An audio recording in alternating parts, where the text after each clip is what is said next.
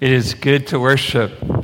Welcome to Grace this morning. I'm Mark Fesmeyer, if you haven't met me, and I'm glad that you're here. I'm really excited to share with you this morning because I feel like God's been saying something. I got a chance to listen to Jim's message last week. In case you didn't know, we do record these, so you can go to our website and find the message from the previous week. And I really loved what Jim had to share last week about not losing heart. And we all know how easy that can be at times, to lose perspective. But what was interesting to me was Jim took us to a passage that the Lord, before I listened to it, had taken me to as well. And it's that passage where Paul talks about all that he went through. You know, how many times he was shipwrecked and beaten and in prison. And you think, why did you not just give up? I mean, at some point, don't you say, hey, this is enough? But he didn't. And Jim gave us some great help in thinking about how we focus and worship, that's a part of that. Well, it's interesting because where we're going to go to in 2 Timothy today is Paul talking about his life to Timothy in a way that gives us a little richer perspective on what was going on. And it's going to actually dovetail with what Jim shared with us and go further. We're going to see more of how Paul lived his life. And that's why I'm calling this living well. How can we learn from that and live well? So that's what we're going to talk about. Could you just pray right now and ask the Lord to kind of clear whatever's on your mind and help you focus on His Word, and then we'll dig in together. So you just pray, and then I'll pray for us.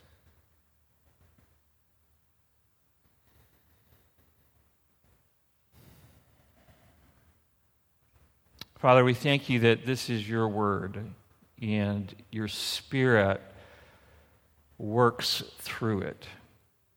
So would you just teach us this morning? I ask this in Jesus' name. Amen. Well, before we dig into the passage, I want to just kind of get you to think a little bit. Because how do you make a life? You're here this morning because of a series of activities that you've engaged in. And if you've done any of the reading by a guy named David Allen, you know that he divides activities into two basic types. There is deciding and there's doing. So you wake up on Saturday morning and you wake up and you make a decision. Am I going to get out of bed or am I going to stay in for another hour, right? There's a decision in there, and then there's an actual doing it. Okay, I'm actually going to get out of bed. Or I've got a list of things I could do today, and you think about it and go, no, I'm going to go hiking instead. And have you ever noticed on a day where you make a list, like, okay, these are the 3 things or 5 things or 25 things I want to get done today. Have you ever noticed on that day you tend to be more productive? Because you've done the hard work of deciding, and then you've got a list, and so then you just do it. You just get into production mode and you get it done. Well, why am I talking about that? Like, what does that have to do possibly with what Paul has to say? Because the question becomes, how are you going to choose well? Like, as you think about deciding things, how are you going to do it? We all know when we've made a bad decision. We know we've had situations like that, or we didn't think at all. So how do we choose well? And that's where this comes in mind. You see, we are surrounded by a world that does not recognize God and does not recognize truth. So there's basically 2 general worldviews. There is a biblical worldview, a view that places God in the proper place and teaches and explains truth from that perspective, and there's everything else. Now, there's all different kinds of ideas that don't agree with each other in a worldly view, but it's opposed to a scriptural view, and it gets really confusing because the world around us will tell us things like this, like, well, that's true for you, but that's not really true for me. That's impossible. If it's true, it's true. And if it's true, it's consistent with God because he lives in reality, not in fantasy or make-believe. So we have to think about our thinking, and we have to recognize that truth is where we want to make our decisions from. And so we have to make kind of this thinking. So I stumbled across this, actually I got it in an email, and I love this paragraph because I think sometimes we are squeezed into the world's thinking. That's why Paul says, don't be conformed to this world. So let me just read this to you. One of the most important effects of embracing a deliberate, self-conscious Christian worldview and losing the sacred secular distinction, like the world and the church are different, like there's different truths there. Sacred secular distinction so many Christians have absorbed from the world around us is seeing the depth and breadth and the width of the lordship of Jesus Christ in every sphere of life. Once we see life this way, our understanding of serving Jesus is radically reshaped in light of, and I love this part, the unassailable, undefeatable, and advancing kingdom of God. Like God wins, and we can't forget that. And let me just give you a little tidbit of a picture of this. So do you know who Jane Goodall is? Jane Goodall was the woman who lived with the apes, and she's a famous scientist. She has come out and made this statement: I think intelligent design makes sense. Now, that's not because she's become a Christ follower, but she looks at truth. Your cell contains billions, that's with a B, billions of pieces of information. And she looks at that and says, that can't just happen. So kids, have you ever played Yahtzee? You know what Yahtzee is? You have 6 dice and you roll them. How hard is it to roll once and have them all come up the right numbers? It happens, but not very often, right? Imagine that with a billion dice. You roll a billion dice and they all come up exactly right. See, this is where I'm saying we don't have to be afraid of the truth, and we can't allow this fuzzy thinking to creep in. So that's why how we think is so important. Okay, that's all the setup for this verse. Paul is talking to Timothy, and he's been writing to Timothy, and he's been dealing with false teachers. They're teaching things that aren't true, and they're living lives that are kind of taking advantage of people. They're essentially ripping people off.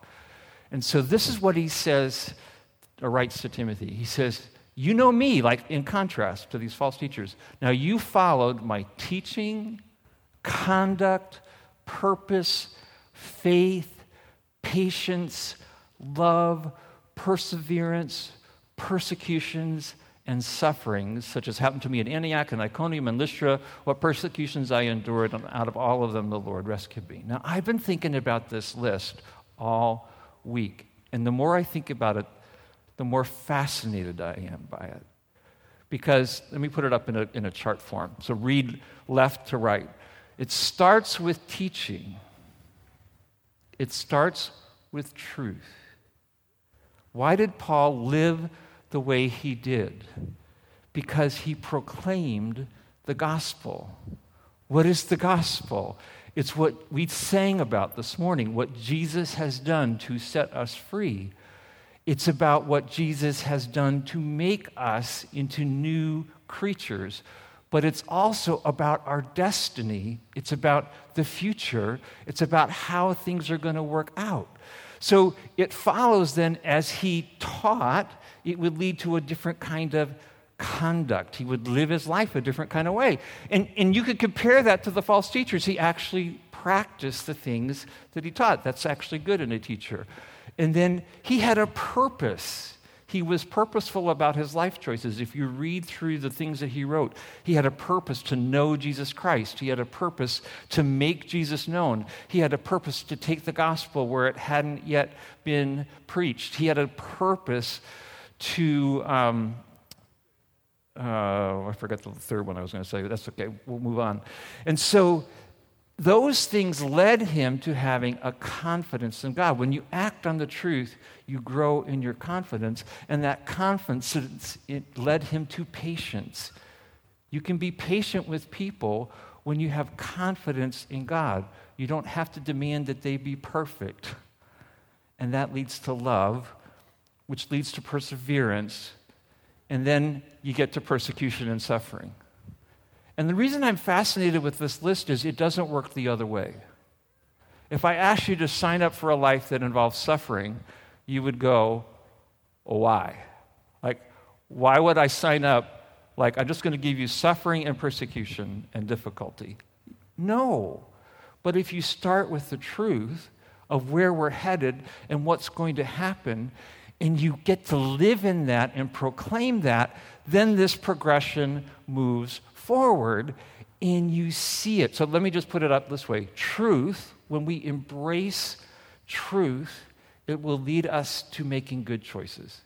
And as we make good choices, we're going to lead to confidence and faith and confidence in what God is doing. We're going to see it operating in our lives, and that's going to make for this character of patience and perseverance and endurance. So as Paul is talking to Timothy about this, he says, this happened consistently. You know, in other words, he's saying, you saw it at Antioch, you saw it at Iconium, you saw it at Lystra. And you have to contrast this with the false teachers who were ripping people off and making money. And you kind of have to contrast that with some of the gospels that are out there that God wants you to be wealthy and healthy all the time, 100% of the time.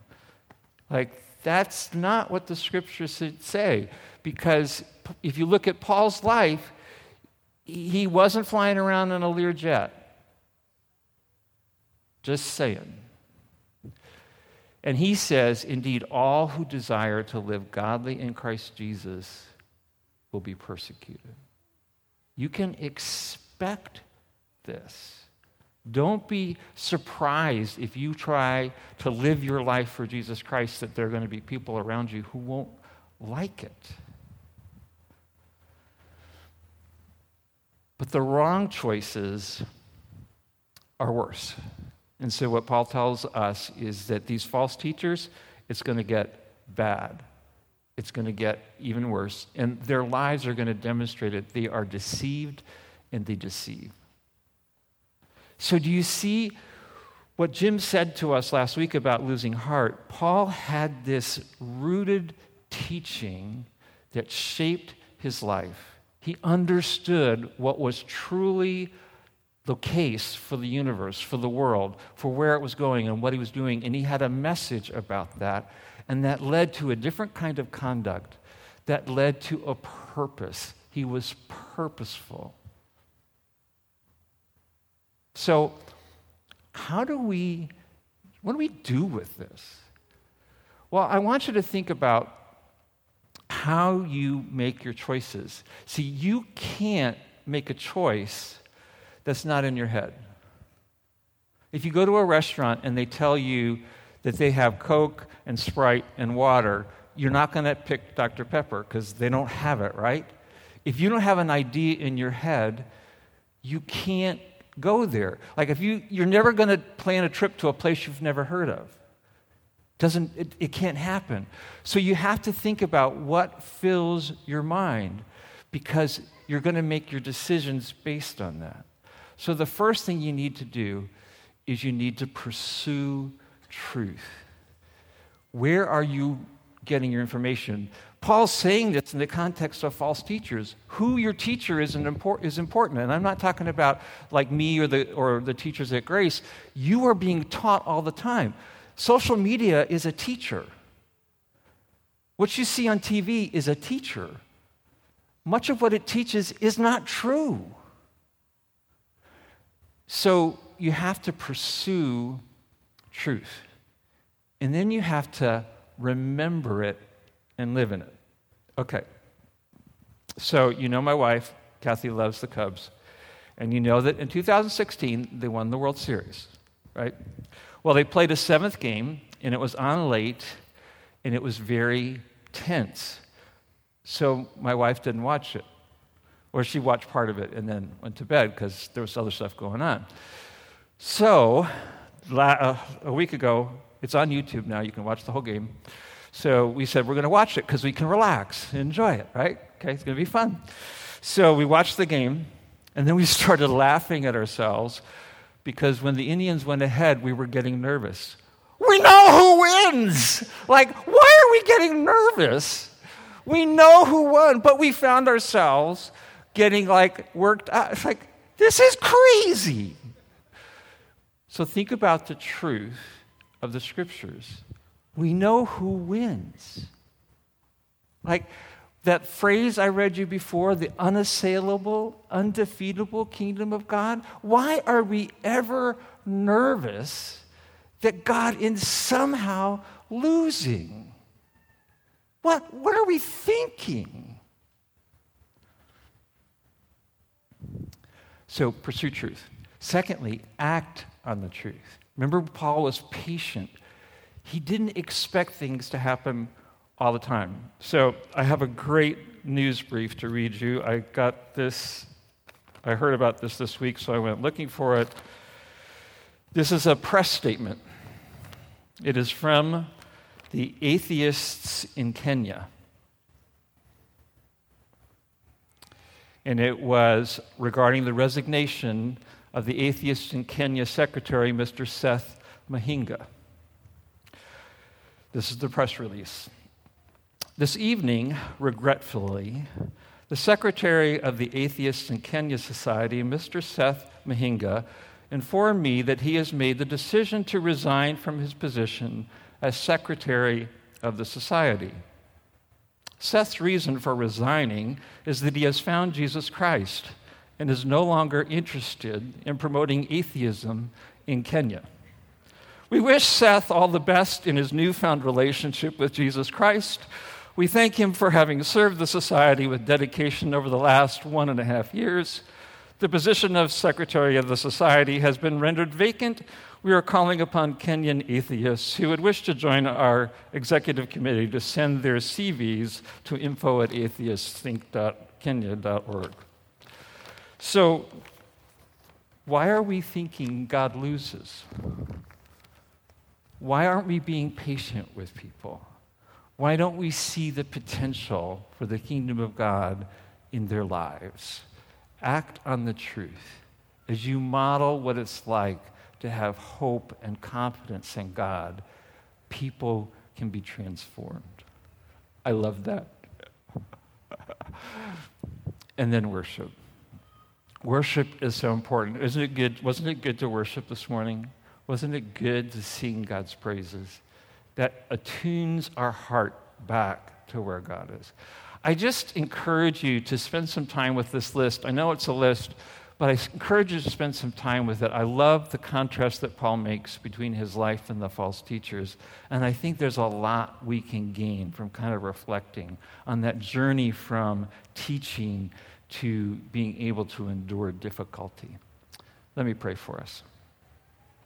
Father, we thank you so much that we have truth.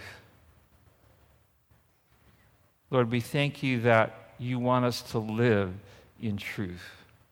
We do not need to be afraid, and we do not need to be fearful. You have called us to walk in truth. We pray, Father, that we would pay attention to the things that we are receiving. We would reject things that are false, and that we would embrace things that are true. And that would allow us to live this kind of lifestyle that Paul lived, where we have purpose, and we have patience, and we have faith, and we have love.